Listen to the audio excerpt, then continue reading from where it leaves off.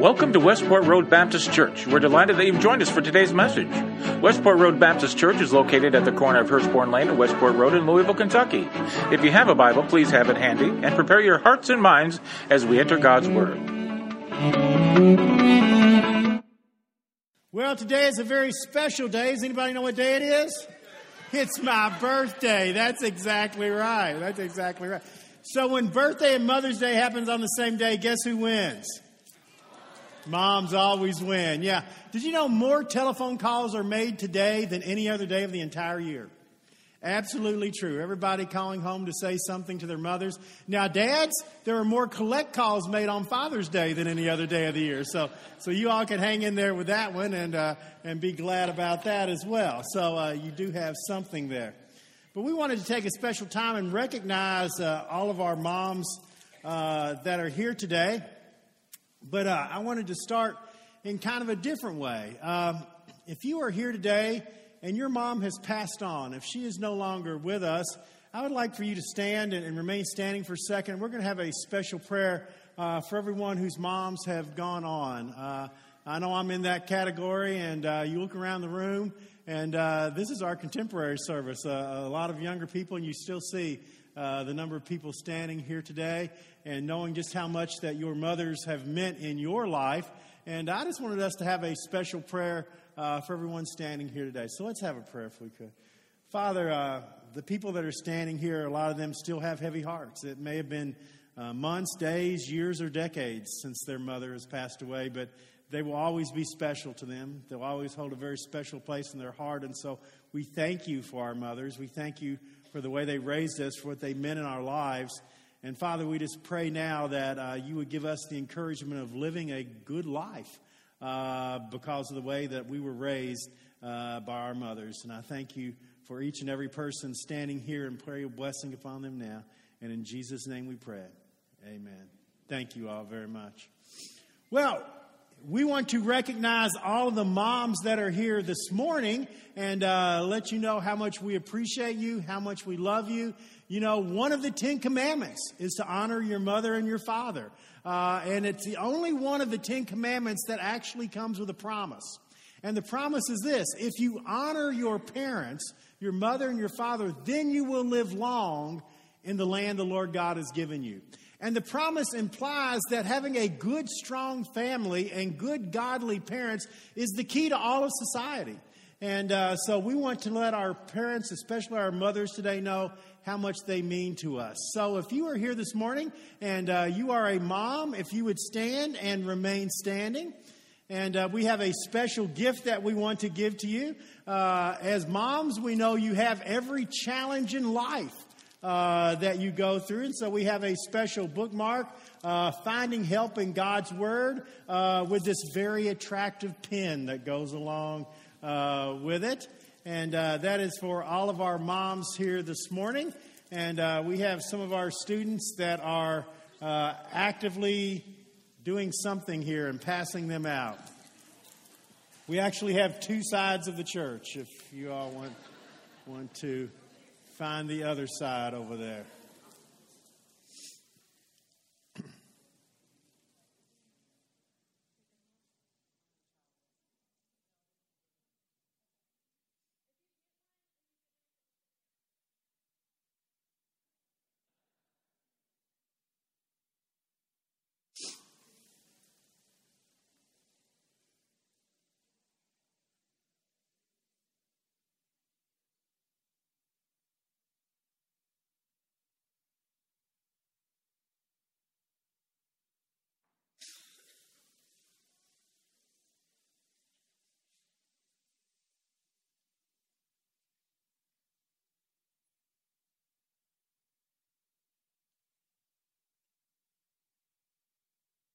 Katie has gone to get more.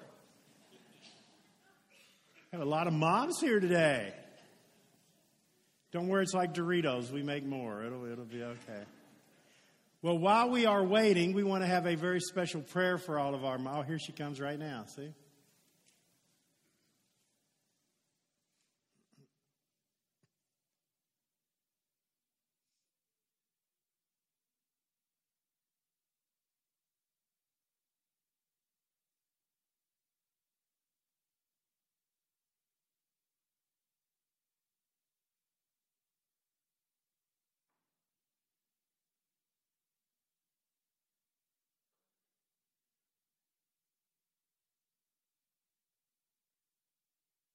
All right. Anybody not get one? All right. That's great. That's great. Okay, I think we are there. Well, first of all, we want to say thank you to the moms that are here. Thank you for everything that you do, for your love, your hard work, for getting up early in the morning, for taking care of us when we're sick, when we're grumpy, and when we do things we shouldn't do. And we certainly appreciate everything that our moms do. And before we have a prayer, let's just let all of our moms know how much we love them and appreciate them.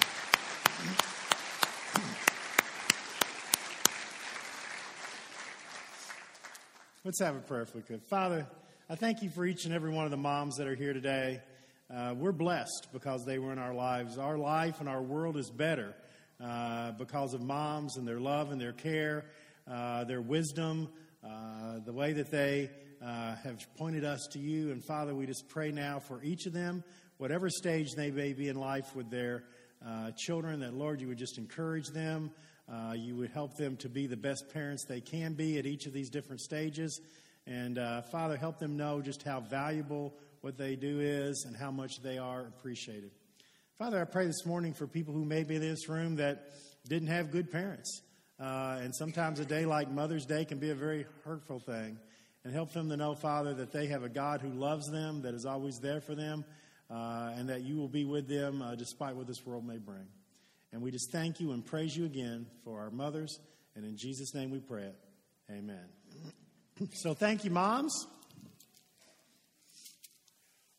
Well, I remember when our first child, Alyssa, was born, and you're not really prepared for your first baby if you were like me. You got these books. I got the book, what is it? What to expect when you're expecting, and then what to expect the first year. That's more about development and stuff. What I want to know is, okay, when the baby's born, now what do you do? That's kind of an intimidating thing, and it's really scary to suddenly have this new thing hanging around the house, yelling and crying and pooping and all this kind of stuff. And we were back in the day where we decided to be environmentally sound. And so with Alyssa, we used cloth diapers, and I kept sticking myself with pins and all this kind of stuff. I finally got good at it and everything because we wanted to save the planet. When Andrew was born, we didn't care about the planet anymore. The cheapest disposable diapers you could find, that's what we were looking at, when it came to that anymore. We'd already done our chore at that point. But the one thing that surprised me the most about having a child was how tired you are all the time. Anybody remember being tired when you had a baby? Anybody still tired from having a baby? Yeah. Some of you have younger kids, and the good news is it only lasts for 3 or 4 years, and then you finally get a good night's sleep, and then by the time they get to high school, you start staying up for other reasons than you did. But it's kind of a challenge as you go through that just overwhelming feeling of being tired. I used to tell Dawn, I want to go to work so I can get some rest. That's kind of like, I got some pictures here of some parents to kind of figure it out right there. Anybody been there? Oh, yeah. And here's just a couple more, as you're there. And then the last one right here, all together. I remember one time I was sick. Dawn had gone to Roanoke in Virginia to the mall. And Alyssa was sitting on top of me crying. And I was laying there not feeling well. And so Dawn come in, we were both laying on the couch crying. And she said, I don't even know what to do with this. Both of you are just on the couch crying or something like that. So what do you do with this kind of thing, this feeling, this tiredness? What do you do? How do we prepare our children to live the kind of lives they should live? We're going to be over in John chapter 15. This is kind of an unusual passage to be looking at for Mother's Day, but I think it says a lot about what we need to know. John chapter 15. And the first thing we see is this. For whatever reason, faith doesn't seem to be sticking in our children today. Faith doesn't seem to be sticking in our children. Look down to chapter 15, verse 1. I am the true vine. My Father is the gardener. He cuts off every branch in me that bears no fruit, while every branch that dares bear fruit, he prunes so that it'll be even more fruitful. You are already clean because of the word I've spoken to you. Remain in me. I will remain in you. No branch can bear fruit by itself. It must remain in the vine. Neither can you bear fruit unless you remain in the vine. Now, as we start here in John chapter 15, this is that last night that Jesus spends with his disciples before he's going to be taken away, crucified, and he's on this long talk with his disciples right before he goes to the cross. And he talks about this illustration of the branches and the vine. And it's really a very simple illustration. The illustration is if the branch isn't connected to the vine, it withers and dies. And so it's essential that as Christians that we stay connected to the vine, which is Jesus. The problem that we're seeing today is that isn't happening all the time, especially with our children. Our church was just a part of something called the Sticky Faith cohort with Fuller Seminary. And we went through this for over a year down with Fuller. And one of the things that came out of the research that they were doing on children is that anywhere from 50 to 70% of children raised in the church, active in the church, who saw themselves as really strong people in their youth group, 50 to 70% of them stop going to church when they leave home after high school, either to college or to work. 50 to 70% simply stop going to church. Now, is that acceptable? Is it acceptable for the church to say, okay, as soon as our kids get out of high school, 70% of them just disappear and leave the church altogether? And there's a lot of reasons for it. You know, newfound independence and kids have to make decisions on their own. They get to college, they find worldviews both from teachers and from other students that they've never really seen before, and it challenges what they grew up with. And they weren't really given any way of coping with the new culture that they're suddenly immersed in. We see it from the fact that the kids just really didn't have a deep-rooted faith to begin with as they went in there. There's all kinds of reasons that kids go away from the faith, but we're told here if you're not connected to the vine, that what happens is you begin to wither because you have to stay connected. And if that's the case, 50 to 70% of our kids aren't staying connected, so what do we do about it? It should be a crisis point in the church. The church should be looking around and saying, obviously, we are not doing something right if we're losing half of our kids as soon as they graduate from high school. What's going on here? And so that's what we're going to be looking at this morning. And we're going to look at three main things that help make the faith of our children stick. Because this should be something that really is on the front burner because it's simply not acceptable. And the church needs to be doing something about it. I was reading a story in the paper this week out of England where a man on a bridge had stepped over the bridge and was going to commit suicide.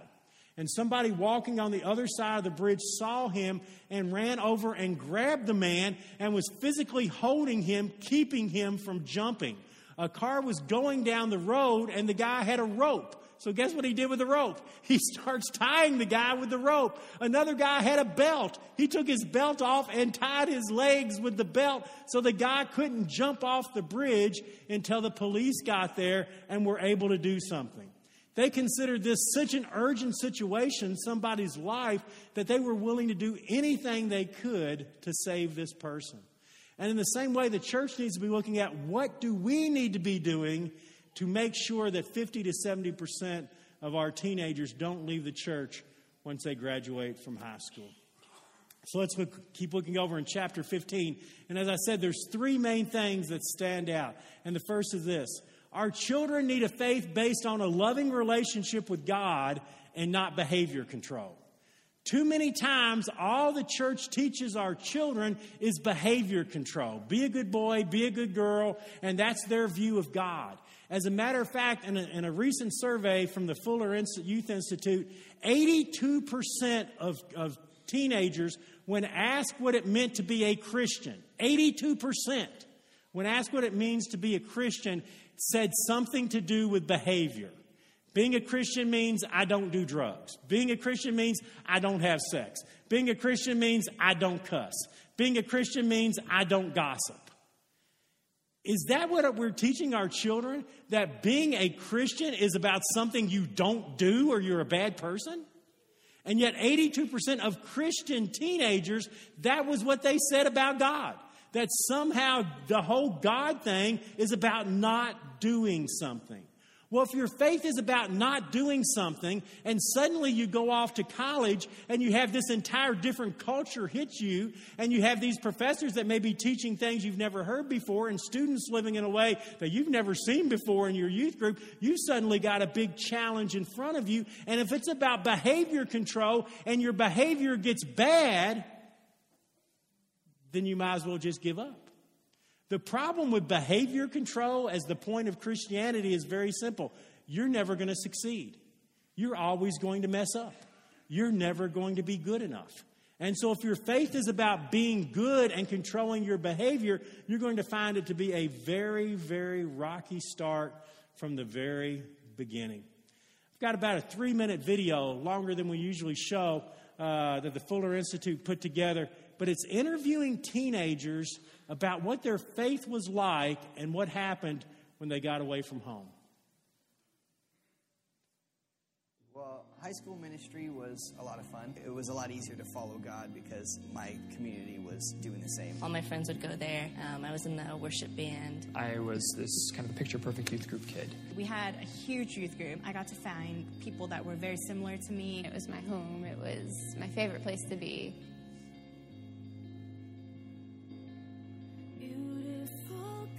Well, I'm not gonna fall away.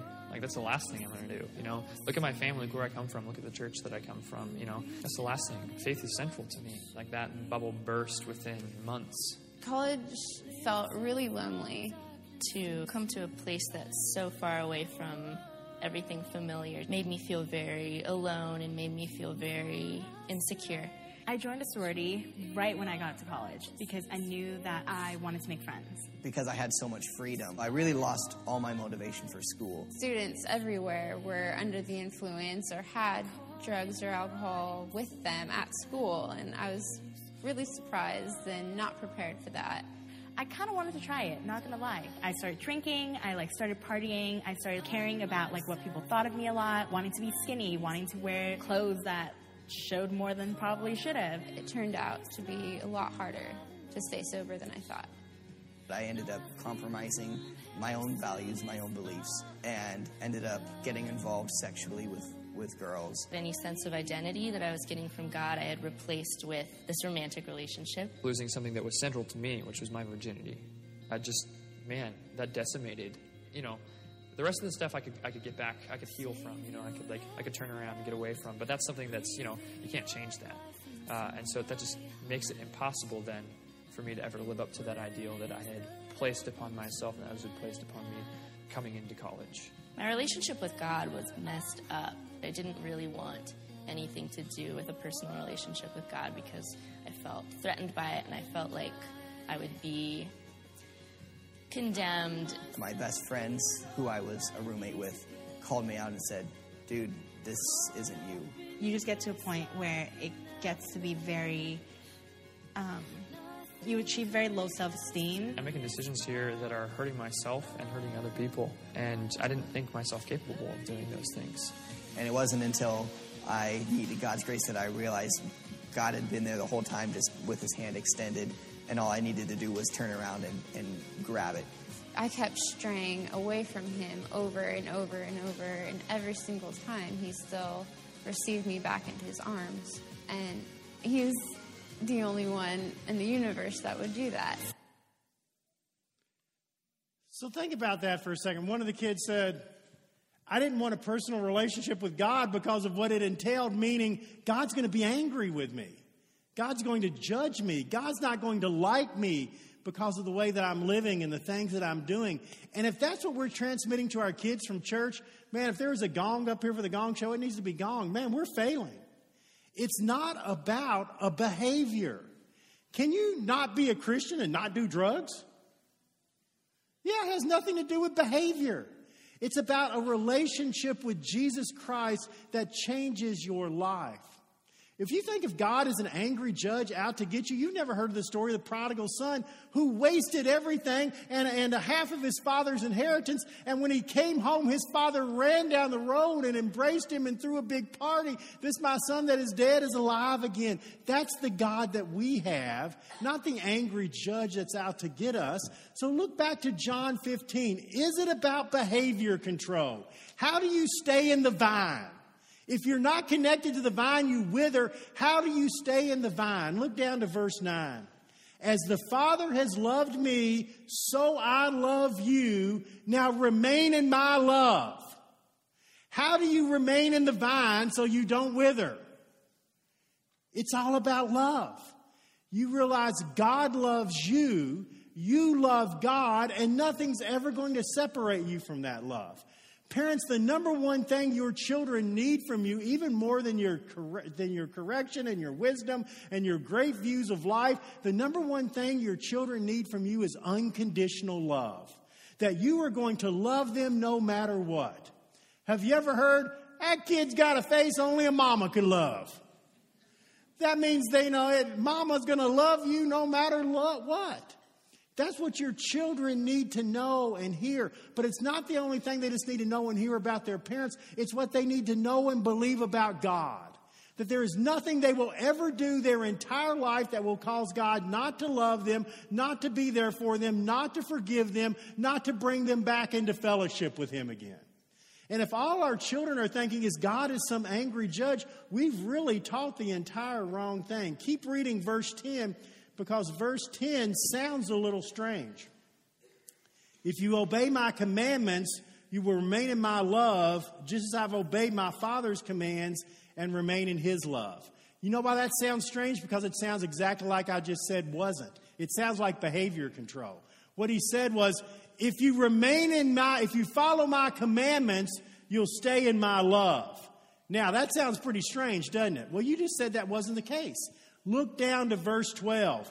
My command is this, love each other as I loved you. If you follow my command, you'll remain in my love. What's my command? To love one another.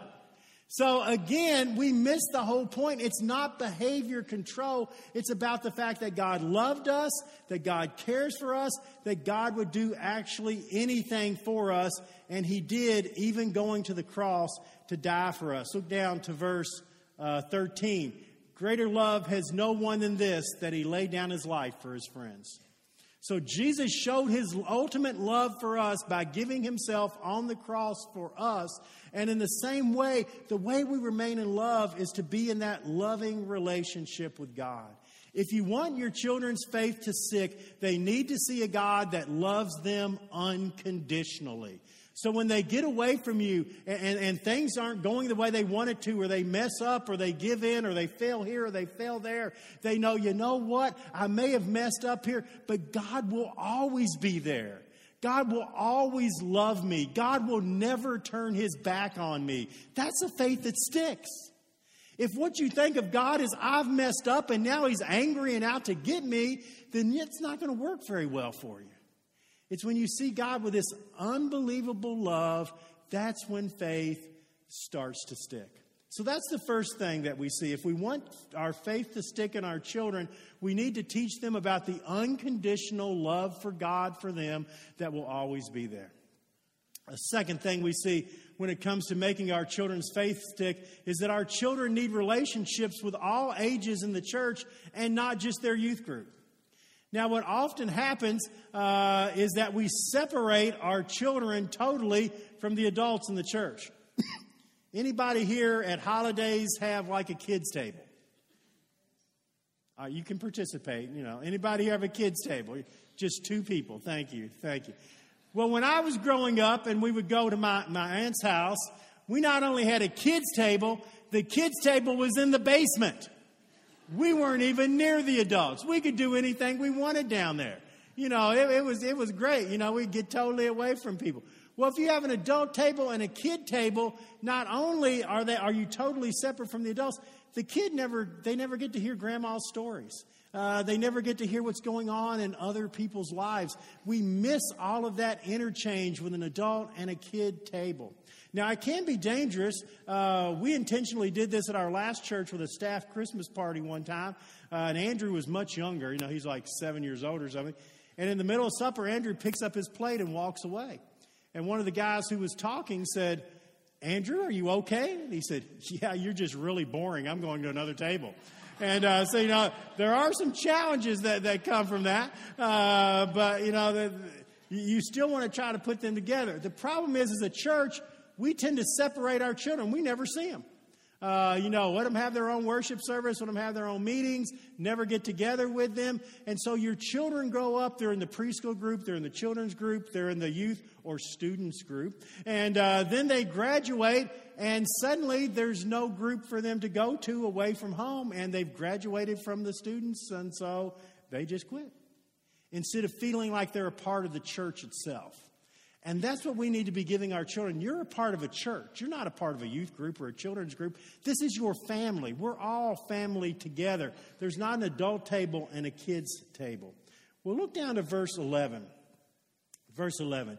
Jesus said, "I've told you these things that my joy may be in you and your joy may be complete. My command is this, love each other as I love you. Greater love has no one than this, that he laid down his life for his friends. You are my friends if you do what I command. I no longer call you servants. A servant doesn't know what his master's business is.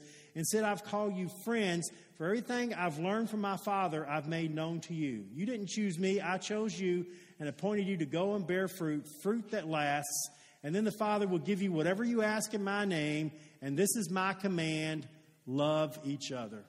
It's interesting here that when Jesus is talking about what he wants from his disciples, he's talking about a family type of relationship. He says, "You're no longer my servants, you're my friend." You know, and as friends have a different relationship than servants have. And now that you're my friend, I want you to love and care and be friends with others. And that's how people need to see the church. They don't need to see the church as an organization or a group or a committee or a club. The church is supposed to be your friends and your family. This is the place you come for encouragement and help and love and care. And this is the place you come when the whole rest of the world falls apart.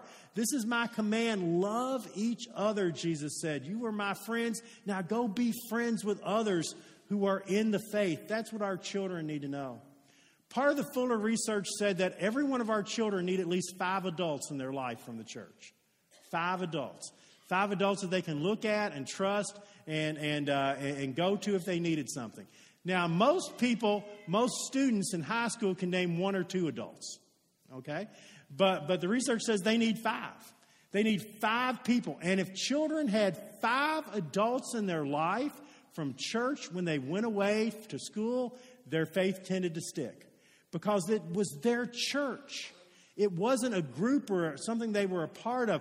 The church was important to them. So when we do mission trips and mission outings, they need to be family gatherings and gatherings where children and teenagers and adults and senior adults are all together, working together, and they feel like you're a part of something together. When we take up the offering, we need to have every age group taking up the offering and doing things. When we have fellowships, we don't need to have the children and the youth over there and over here. And if you also notice at church fellowships, it's like middle school. You have the women's table and the men's table. You know, nobody tends to get together at all. When you get out there, we need to somehow do that. So adults, especially senior adults, man, find some kids. Start talking to them. Get to know them. Share your life with them. We started to try to do more and more things to pull people together.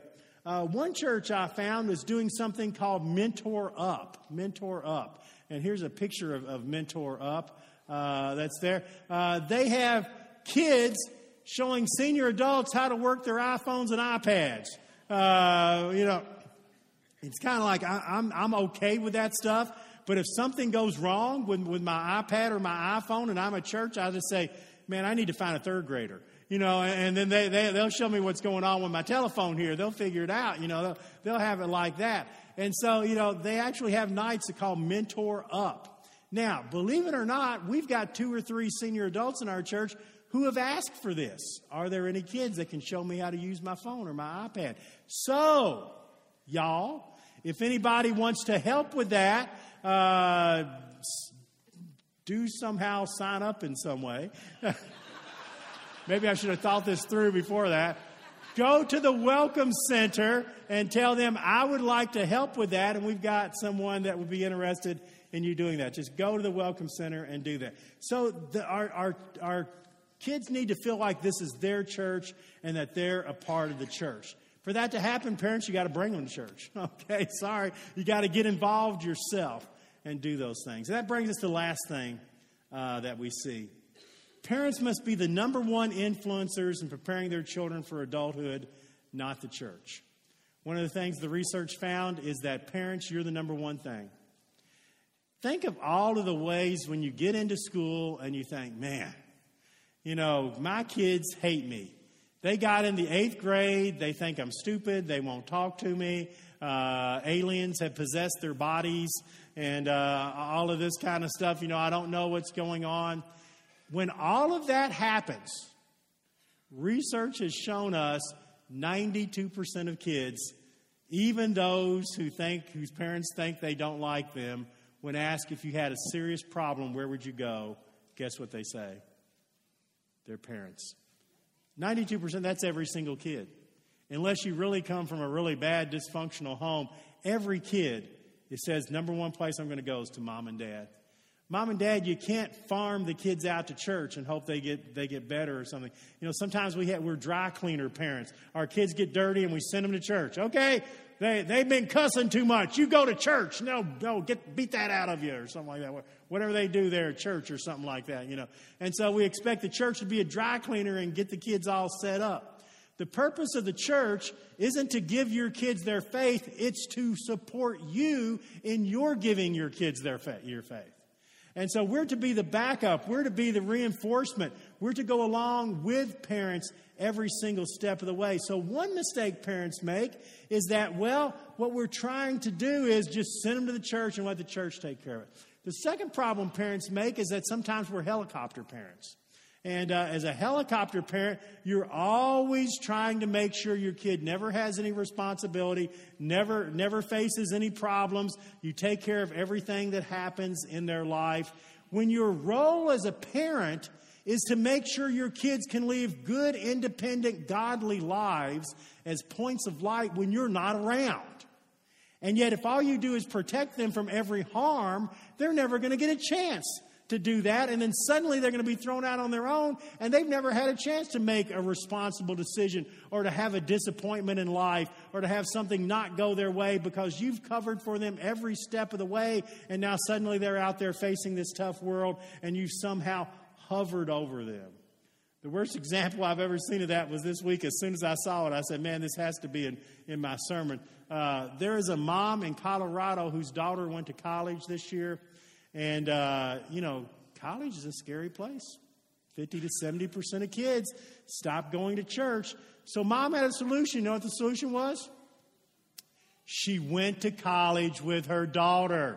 They got an apartment together. And so the apartment is right off campus within walking distance. Mom makes her meals, literally walks her to class every day to make sure she's okay and all of that. All right. Who thinks that's going a little beyond the pale? Who's thinking, daggone, why didn't I think of that? I'm looking for an apartment right now for my kids, that we can live in together. Wouldn't that be great? And how many of you who are teenage to college years think, I would love to have my mom go to college with me. That would just be so nice. So sometimes you can be overprotective just a little bit. Now the daughter said, I think it's great. I've always got home-cooked meals and I don't have to worry about getting mugged or anything because my mom's with me and they're not going to mess with her, and all this kind of stuff. And so that idea there. Well, what were we supposed to be doing with our children is that parents are supposed to be raising children so that the children can meet the world that's out there. So that we can make sure that our children are good, godly, independent people. Look over to chapter 17. Chapter 17. This is the very end of Jesus' discussion with his disciples. And this is Jesus' prayer to God for his disciples. Look at verse 15. chapter 17, verse 15. My prayer is not that you take them out of the world, but that you protect them from the evil one. So the first thing Jesus says in the prayer is, God, I'm not asking that you take them out of the world so they never have any problems, they never have any challenges, nothing hits them. I just pray for their protection as they go out into the world. So as parents, that's one of the things we're supposed to be doing. Okay, you're raising your children to be good, independent, godly people when they're not around you. You're not praying God takes them out of the world and they never have any problem. You just pray a little for their protection as they go out into the world. Verse 16, they're not of the world as I am not of it. Sanctify them by the truth. Your word is truth. So you need to be teaching your children what's right and wrong and good and bad and the truth that is there. As you have sent me into the world, I send them into the world. For them I sanctify myself that they too may be truly sanctified. So Jesus said, look, I am sending them out into the world to make a difference in the world. It wasn't to hold them in and protect them and make sure nothing ever happened to them. It was to get them to the point, because Jesus isn't going to be with them much longer. That night, he's going to be arrested. By 3 o'clock the next day, he's going to be dead. And they're going to be wondering, what in the world's going on here? And his prayer to God was, I don't want you to just protect them from everything that's going to happen. Help them to be the kind of people they're supposed to be when it happens. Parents, that's what you need to be doing. It's very, very hard to raise your children to say, I'm raising them to be strong, godly, independent people when I'm not around. That's very hard. But Jesus' prayer for his disciples was, look, I'm sending them out into the world to make a difference in the world, just as you, God, sent me out into the world to make a difference in the world. You know, as we are on Mother's Day, we all want our children to have a faith that sticks. And we've seen 3 things today that can do that. That letting your children know about the unconditional love of God that's going to be there with them no matter what. By making the church their family and getting them involved in all of the church and not just in their little group. And by the parents saying, I am raising you, it's my responsibility, and I'm doing all I can to give you the faith and the knowledge and the training to live the life you should live when I'm not around. Saw an interesting story in the paper this week. There's a Marine drill sergeant by the name of Kevin Porter. And Kevin went home for lunch this week. And when he got home, his daughter was out in the backyard and said, Dad, I've set up lunch and a tea party for you to come and have lunch with me. And so Sergeant Porter said, well, that would be very nice, dear. So he went out and started having lunch with his daughter. His wife took a picture, put it on Facebook. The picture has now gone viral. It has gone everywhere across the thing. And what people were amazed by was this. Most people see a Marine drill sergeant and they think what? Tough, mean, somebody you don't want to cross. When this little girl asked her daddy to have tea and lunch with her, was she thinking there's a mean, tough guy that I need to be afraid of? Is that what she was thinking? No. She was thinking, that's my daddy who loves me, and we're going to have tea together. And how did her dad respond to it? He was glad to have tea and lunch with his daughter. Our children need to understand God is great and all-powerful, but they also need to see God as that loving parent that is always going to be there for them. And when they do, that's a faith that sticks. Let's have a prayer. Father, thank you. Thank you that you love us so much, that you're always there for us. Father, help us as a church and as families to really give our children what they need as they go into this world as points of light for you. In Jesus' name, amen.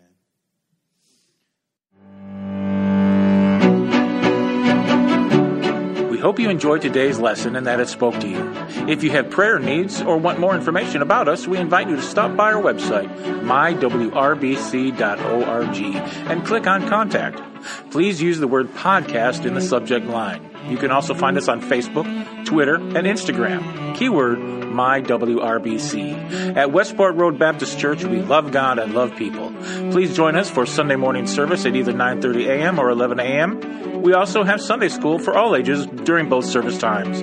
Thanks again for listening, and join us next week for another message from God's Word.